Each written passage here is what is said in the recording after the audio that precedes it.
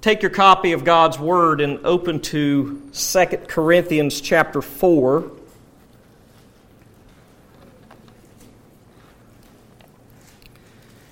I considered finishing this chapter because really it's all one thought.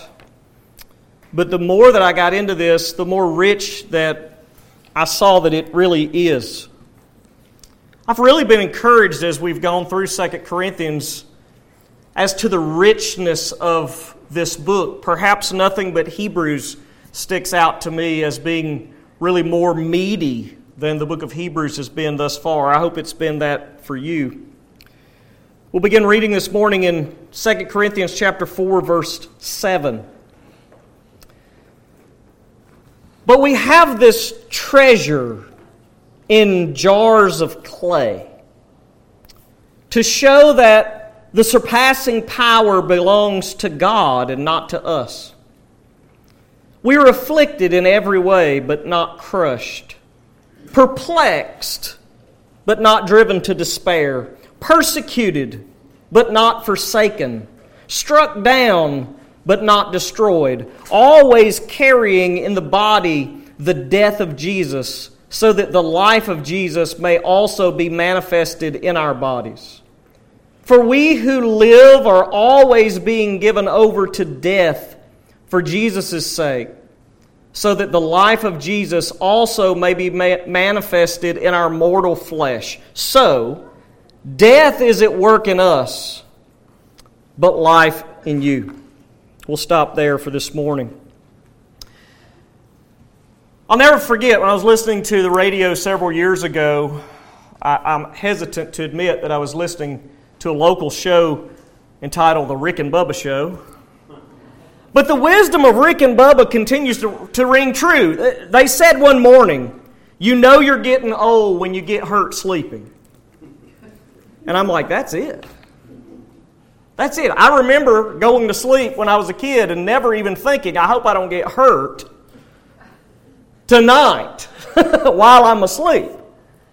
But that's true. I've always been somewhat physically active, never really wanted to lay around all day on the couch. These days, Wendy and I will go play a 2-round disc golf tournament, drink tons of fluids, make an hour drive home, and I've got to get someone to help me out of the car. Now, these kids that go with us, they don't seem to be bothered by that at all. They just look at us and laugh. But yeah, our bodies are not meant to last forever. At least not in this current state that they're in. That we will all be changed, the Apostle Paul says. These bodies decay. They waste away. They lose stamina. I had my annual physical this week. My doctor said, oh, well, it looks like you turned 50 since you were here last time. Do you feel any different? I said, well, I don't feel any different from 49 to 50. But I feel different from 40 to 50. He had just turned 50 himself. He agreed with that assessment. It's not that I can't do the yard work. It's not that I can't play the tournament or that I can't spend all day walking through an amusement park. It's not that. I thank God I can still do those things. But the older that I get, the more I have to push myself. I assume that's normal. Look, Paul felt the breakability of his body, the ordinariness of his body as compared to everyone else. But for Paul, there was far more going on than just getting old. Look, in Galatians 6, Paul says that he bore on his body the marks of Jesus. I feel certain you could still see the scars where Paul had been whipped. And rather than seeing Paul's boldness to press on under such persecution, the false teachers that had infiltrated the church at Corinth seemed to use Paul's persecutions as a reason to invalidate Paul's ministry. Well, apparently that hasn't changed very much in the day in which we live, because there are many today that believe the mark of faithfulness is a life of ease, health, wealth, prosperity, and those things like that. Well, I'm certain that these false teachers were not expecting Paul to take their accusation and turn it into his defense. But that's exactly what he does here in this passage that we're looking at this morning. Now, I know we had our Bible conference last weekend. Let me remind you just really quickly where we are in this book. I know it's been a couple of weeks. This is Paul's fourth letter that he has written to the church at Corinth that we know of. It's his second canonical letter. Two of Paul's letters, the second letter and the fourth letter, have, by God's grace, been preserved for us. We know those as 1st and 2nd Corinthians. But he always found himself writing letters of correction to this disorderly church located in Corinth. 1 Corinthians was written to a divided church to unite them, to answer a number of questions that they had, and to correct several theological errors. But this letter, Paul's actual fourth letter to them that we know of, second canonical, this was written to defend his apostolic ministry. It's just mind-blowing that after everything that they had been through together, Paul is having to defend himself as an apostle. He's the one that founded this church. He's the one through whom they were saved, and he was there a year and a half teaching them, laying the foundation for that congregation. Nevertheless, it seems that some legalistic teachers had infiltrated the church, much like had happened everywhere else that Paul had been, and the church at Corinth seems to be in danger of giving over to these false teachers. So Paul writes them this letter in urgent need. We've spent a month studying the New Covenant as Paul delved into the depths of the contrast between Old Covenant law and the New Covenant gospel of Jesus Christ. That's chapter 3. It's rich, it's heavy. I can't go back through all of that, but I hope that you remember it. If you're a guest here today, certainly we have those recordings. You can listen to those sermons. To sum it up, really, chapter 3 stresses that the New Covenant gospel was sufficient for ministry, far better than the Old Covenant law. In fact, the second section in chapter 3 stresses the superiority of the New Covenant over the Old Mosaic Code. Next, we considered in chapter 3 how the New Covenant is actually able to change lives from the inside out by the Holy Spirit of God indwelling believers, while the Old Covenant law was just external, trying to change people from the outside in, and it ends up doing nothing more than condemning us in our sin.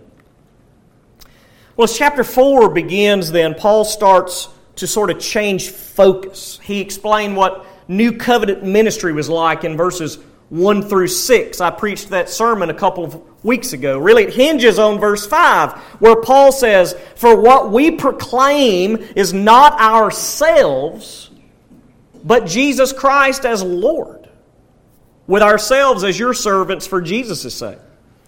Look, if our intention is to preach ourselves and our tribe, if that is our focus, we are not carrying out the same ministry that the Apostle Paul was carrying out, period. There's no way we can be. And we closed last time with this amazing statement by Paul, one I really think that modern religionists would do well to study. He says this in verse 6 of 2 Corinthians 4. "For God, who said, 'Let light shine out of darkness,' has shone in our hearts to give the light of the knowledge of the glory of God in the face of Jesus Christ." So God created light in Genesis chapter 1, in creation.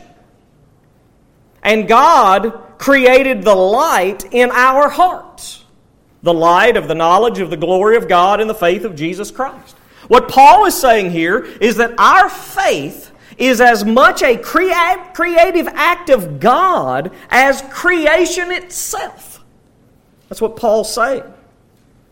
But really even more, as his focus in this section is ministry, what he's stressing is that if people are to be saved through the preaching of the gospel, if they are to come to faith through our sharing of the gospel, God then must create a new creation. We'll actually get to that over in chapter 5 where Paul literally uses those words.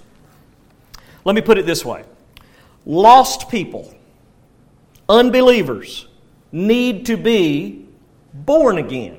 That's the way Jesus puts it in John chapter 3. Theologians would say they need to be regenerated. Well, that takes us right then into this next section that we just read that we're going to work through today.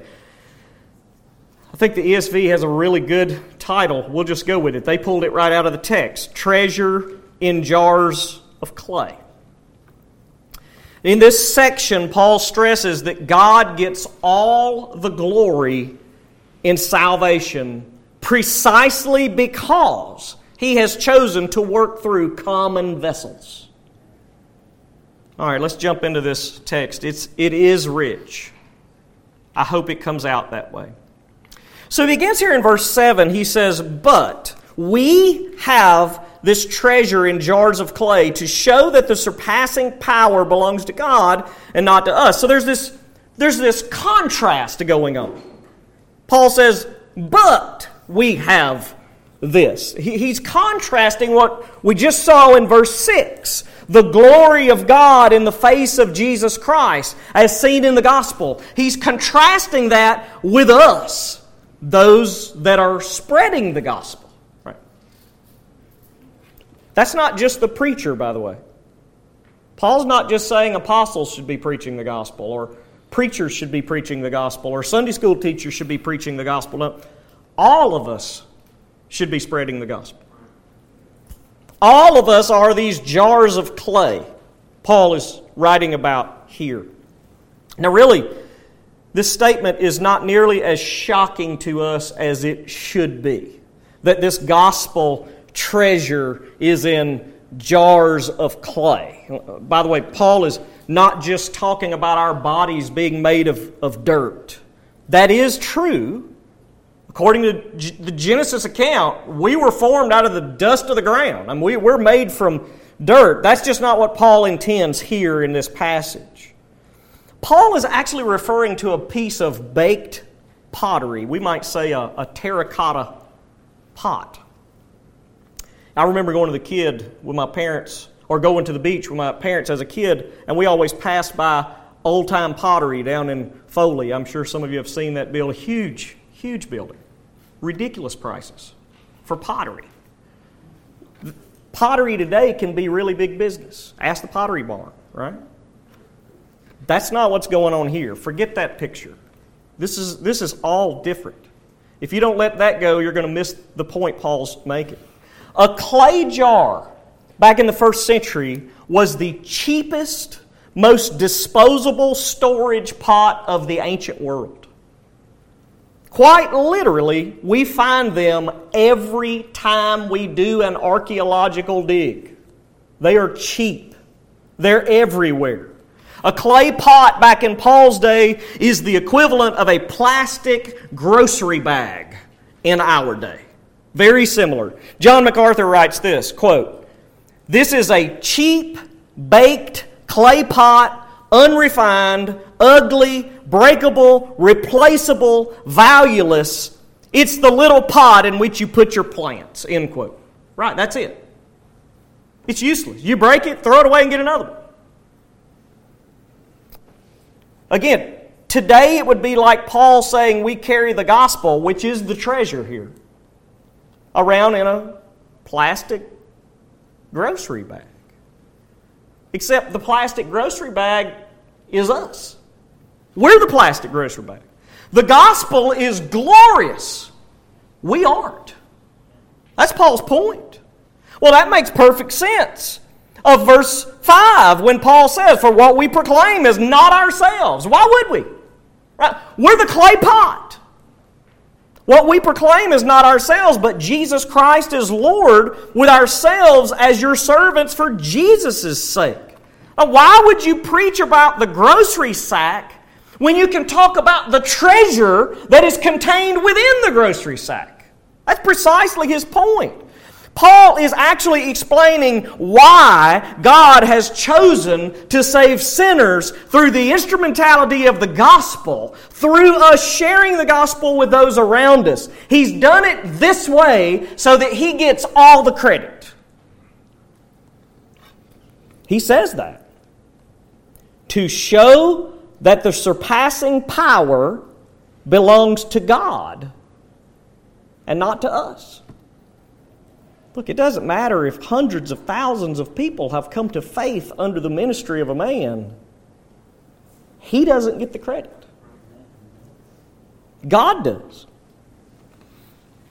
Look, your spouse has never come home with groceries, and all you did was marvel at the plastic bag. Right? You want to know what she bought. How'd you spend $400 at the grocery store? Right? I bought milk and eggs this week. The grocery sack, in and of itself, is nothing. It's nothing. If you're cheap like us, you may use them as garbage sacks, but a lot of people actually throw those away. You're just the means through which the gospel is shared, just like a grocery sack is the means of getting the groceries from the store to your house. That's all they're for. In this picture, then, the jars of clay are nothing special in and of themselves. They are common. And that's Paul's point. God has chosen to work through common vessels to save sinners. And in doing so, He obviously gets the credit. Because we ain't nothing but a clay pot. You see Paul's point? Now, the false teachers in Corinth were pointing at Paul, and they were saying that very thing. He ain't nothing but a common piece of pottery, and he's even cracked. Paul responds to them essentially and says, "You're right. That's precisely what I am." And the fact that scores of people are being brought to faith in Jesus through this cracked clay pot is proof that God is at work. This is rich, actually. It really highlights the sovereignty of God here. It gives God His rightful due. By the way, this is perhaps one of the most damaging verses that I've ever preached relative to that concept of hyper-Calvinism that we've talked about a number of times. You know, the hyper-Calvinist, and I want to believe the hyper-Calvinist has good intentions. I want to believe that. But the hyper-Calvinist preacher attempts to give God more glory by saying that God does not work through human instrumentality. In other words, God doesn't work through the preaching of the gospel to save sinners. But look, Paul is arguing precisely the opposite right here. Paul is saying God has chosen to work through jars of clay for the very purpose of displaying His surpassing power, of displaying the light of the knowledge of the glory of God in Jesus Christ. God literally chose to display His glory, His surpassing power through frail vessels. That's us. But this doesn't limit God. And anybody suggesting it does just doesn't get what Paul's saying. Paul said it doesn't matter how frail the vessel is, it's the treasure inside that makes the difference. I'll mention in passing before we move on to the next verse, it's possible that Paul has in mind here an earthenware oil lamp. We have certainly dug up some of those in archaeological finds. That picture, by the way, will preach that we're just the clay oil lamp and the oil and the light is Jesus. I mean, that'll preach. The problem is Paul doesn't use that language here. If he'd have wanted to use the word lamp, he could have. And he didn't. So we'll just stick with the text. We're terracotta pots. And the treasure is the New Covenant gospel. That's the point I think he's making. Well, okay, so how frail can the pottery be? Does it still need to be spruced up? Does it need to be painted? I mean, what do you think? What if it has a crack or two? Can it still be used? Oh, absolutely. Look what Paul says in verse 8. We're afflicted in every way. Think about this as it relates to a clay pot. I mean, he's saying this thing is weather-beaten, okay? We're afflicted in every way, but not crushed. Perplexed, but not driven to despair. Persecuted, but not forsaken. Struck down, but not destroyed. Always carrying in the body the death of Jesus. Hold on, just right there. We'll get back to the text here in just a moment. So Paul is not only a jar of clay. He's a piece of cheap pottery, a plastic bag. He's used. He's beaten up. He may have been hanging on by a thread. That's what he's saying. But he was still hanging on. And he is still working. By the way, I doubt any of us actually comprehend the suffering that the Apostle Paul endured for the preaching of the gospel. I don't want to diminish, though, the suffering that we do go through. I mean, people do suffer in this life. I don't think Paul is lifting himself up here. He is simply saying we are not only jars of clay, we are weather-beaten jars of clay. Some of you have suffered more than others of us have. Me, for sure, you've suffered more than I have. I've had it good, thank God.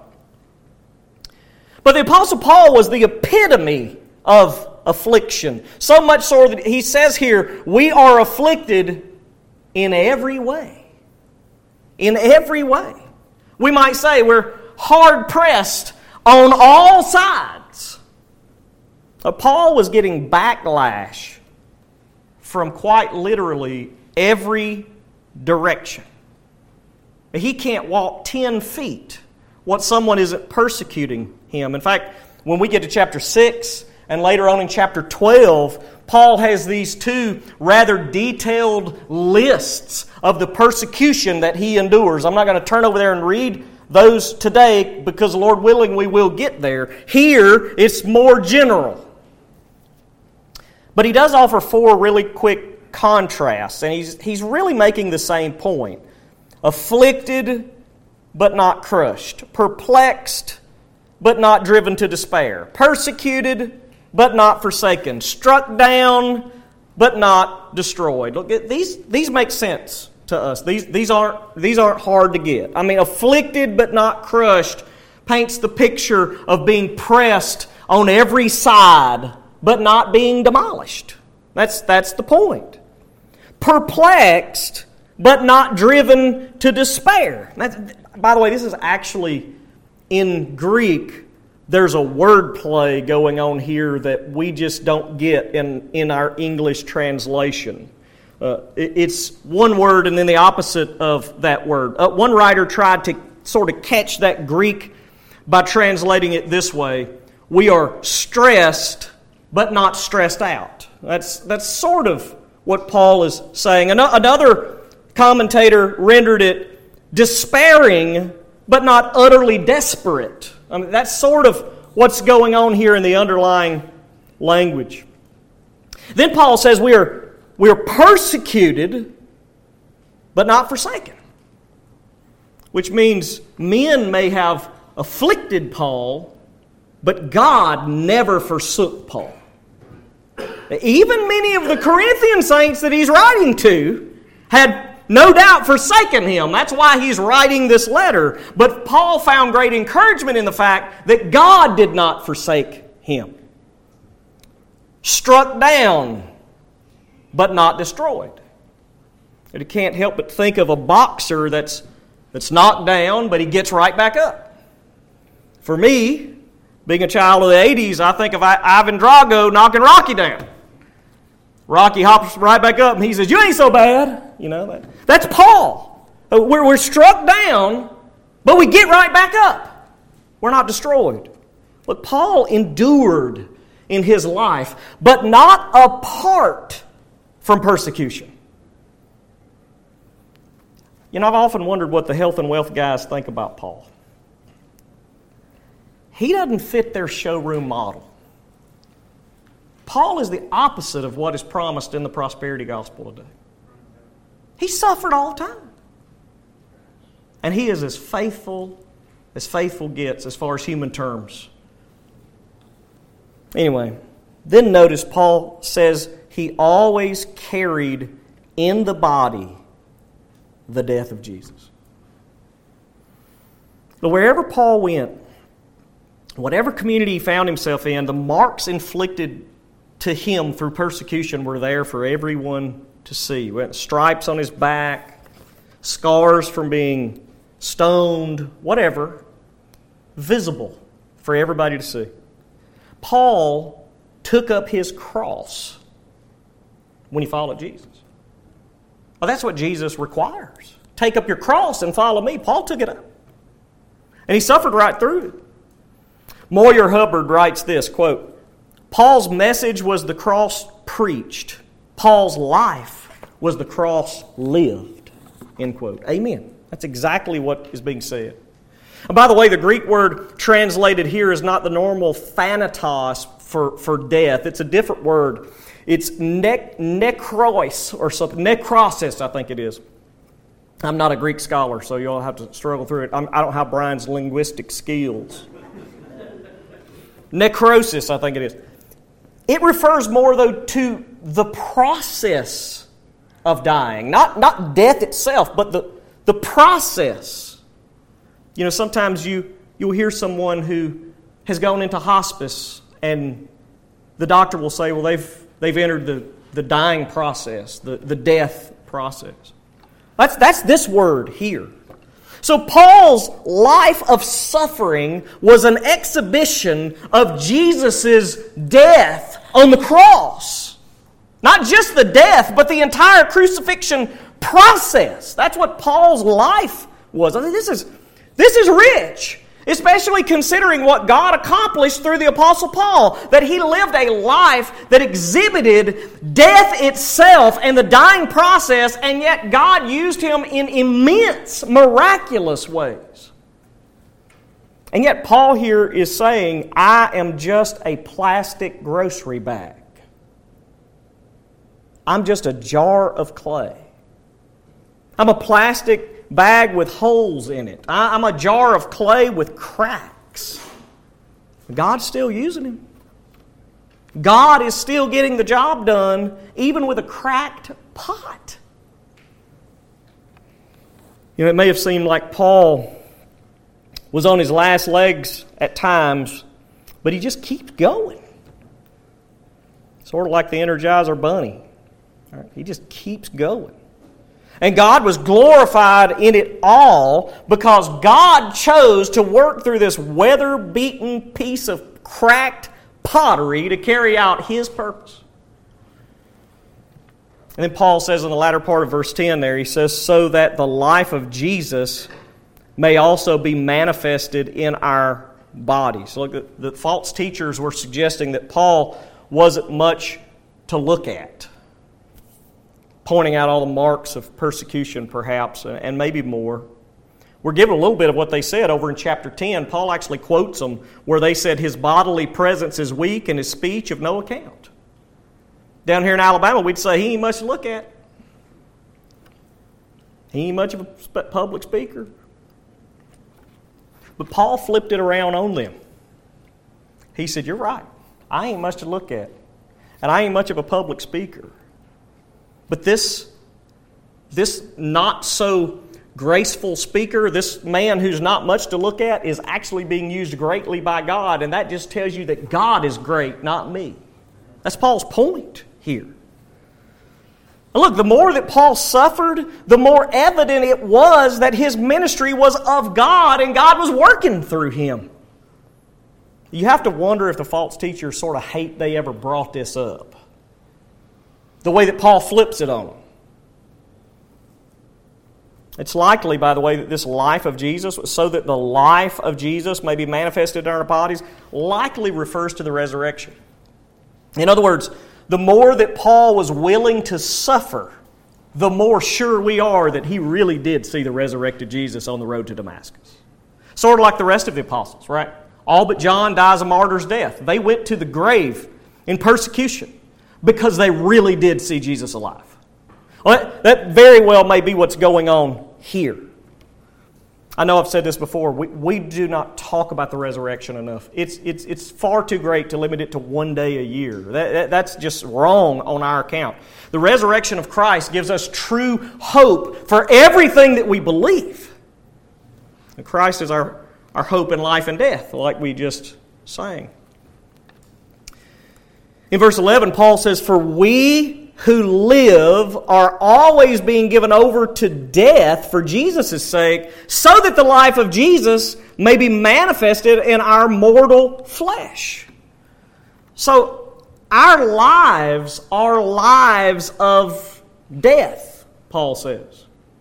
We don't think like that. You're either alive or dead. But Paul says, no, we're living, but we're being given over to death all the time. Well, there's a number of things he could mean by this. Of course, we're all dying. We are. I mean, we all have dying cells. We lose them every single day. Even the littlest among us are losing cells to death all the time. Some of us have gray hair. Some of us don't have hair. Sorry, Ben. Some of us have debilitating medical conditions. Some of you suffer. I doubt, though, Paul is talking about those natural dying processes here. Because even the lost go through those things. There are gray-headed lost people. There are bald lost people. There are lost people that suffer with debilitating diseases. I think what he's talking about here is something only believers endure. Because he says that this has something to do with the life of Jesus being manifested in our mortal flesh. That couldn't be said of every human. Only those who are trusting Christ, right? Oh, Paul could be talking about putting the old man to death. Certainly we should be doing that. We heard a sermon on that last week. Though I still don't think that's what he's getting at here. This pottery picture, contextually, seems to be saying something else. I think this is Paul's point. Paul was bruised, battered, beaten, disposable. He was a piece of pottery with chips and cracks. I think Paul is thinking about all the trials that he had endured, not only external trials, internal anxieties, even physical ailments that he had at times, things that hindered him from ministry, and yet he's saying, God still uses me. Paul's not saying, I'm great. No, that's not it at all. Surely we haven't... That's not Paul's point. Paul is saying God is great because he uses a jar of clay like me. And he ends this paragraph saying, so death is at work in us, but life in you. Well, here's your goal for your Christian life right here. Right? Death is at work in us, but life in you. Nobody claims this as their life verse. But if we understood it, we would. Look, the trials and tribulations and persecutions we go through are opportunities to magnify God. Opportunities to reach people with the gospel of Jesus Christ. You know, many times I've heard of someone receiving a terminal diagnosis. And I pray, God, somehow use this to reach others. Help this person to share the gospel through this trial. And many times I've seen that happen. But that's Paul's point here. Death was at work in him. Or as he put it in 1 Corinthians 15, I die daily. That's what he said. And yet, through this daily death that he experienced, God actually reached the Corinthians with the gospel. That's the you here in this verse, right? So death is at work in us, but life in you. Paul is living this life of death, and yet through that, the Corinthians had the gospel preached to them. Realizing that helped Paul to know that there's actually a purpose then in suffering. It wasn't all for nothing. I know some of you remember that classic television wonder, Hee Haw. Buck Owens and Roy Clark led this group of scrubs, and they sang gloom, despair, and agony on me. Y'all remember? Yeah, absolutely. I knew you knew it, Blake. If it weren't for bad luck, I'd have no luck at all. That's what they said. If we don't have the right perspective, the perspective Paul has in this text, we get in that rut. And we miss the wonder of the sovereign grace and glory of God to work through cracked and chipped jars of pottery. God delights to use people who have problems to exalt Himself for His own glory. Now, I know you probably, as we read through this, you know about Paul, you know everything that the Lord did through him. You think, well, Paul just had more grit than I have. Listen, he didn't just arrive here. This is not something that Paul just naturally had. Back in chapter 1, Paul wrote this. Don't forget it. Chapter 1, verse 8, "For we do not want you to be unaware, brothers, of the affliction we experienced in Asia, for we were so utterly burdened beyond our strength that we despaired of life itself."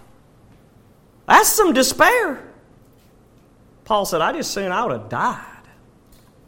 But he goes on. He says, "Indeed, we felt we had received the sentence of death, but that was to make us rely not on ourselves, but on God who raises the dead." It wasn't that Paul just had grit. That's not it. We're not just born embracing persecution. That's unnatural. Paul learned this through trials. So embrace your weaknesses. That's precisely the type of vessel God has chosen to work through. Broken, cracked pieces of pottery. Perhaps the problem with us Americans today is we're constantly trying to dress up the vessel rather than being willing to be a cracked piece of pottery for the gospel's sake. Maybe that's our real issue.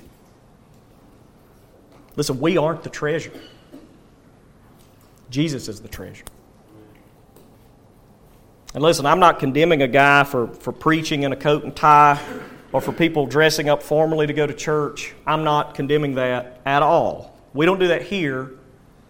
I'm not condemning it, but we need to make dead level certain we have this right. We are not the treasure. We are the plastic grocery bag. We are the weather-beaten terracotta pot from the first century. Common, disposable, replaceable. The treasure is the gospel. We're just the instrument God is using to get it to people. That's the point of Paul.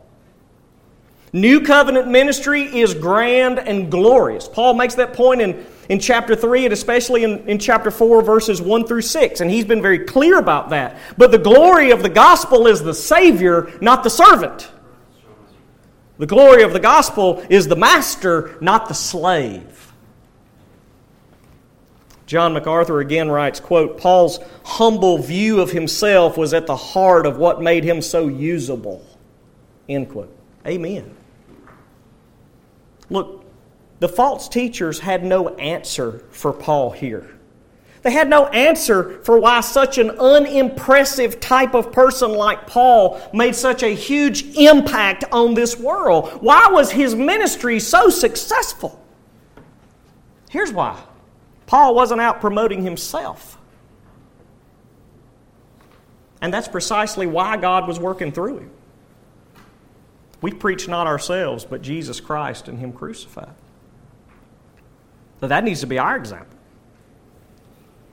And you need to forget the idea that Paul just plowed on through without any pain, without any desire for the persecution to stop. That's not the case.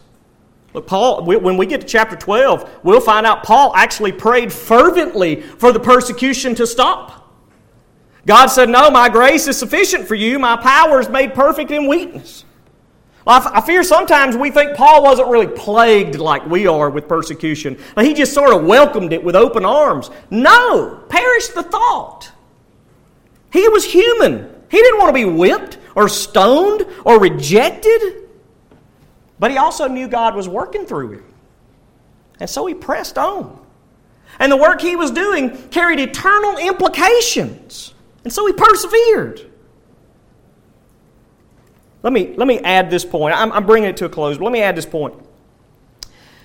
The suffering of God's children, some of you have physical issues, some of you have emotional issues. We all are in the process of dying. The suffering of God's children is part of God's plan to exhibit His glory through the gospel. It's part of His divine purpose. You aren't anywhere that God hasn't allowed you to be. It's not, if it weren't for bad luck, I'd have no luck at all. No, God purposes our trials. See, I don't know that I'm comfortable thinking about that. Would it be more comfortable if you thought it was outside of God's control? I think I'd a lot rather God be in control of it. And He is. And look, I'm not in any way suggesting that suffering is easy. It is not. It was not for Paul. It's not going to be for us. But God has intended a greater good. He's going to be glorified through the gospel of Jesus. To Paul, the gospel was the means through which God saved sinners. And so he put his life on the line daily to share it. What's convicting is that we live with such freedom and we have such means to actually share the gospel, and we oftentimes don't because we're just concerned somebody may think ill of us. Not that we'll be whipped or stoned or thrown in jail or beheaded. Look, let us see what Paul is saying here. And let us be encouraged as we walk out that door today to be that broken, chipped clay pot. And let the light of the gospel shine forth, because that's where the treasure is anyway. Stand with me, if you will.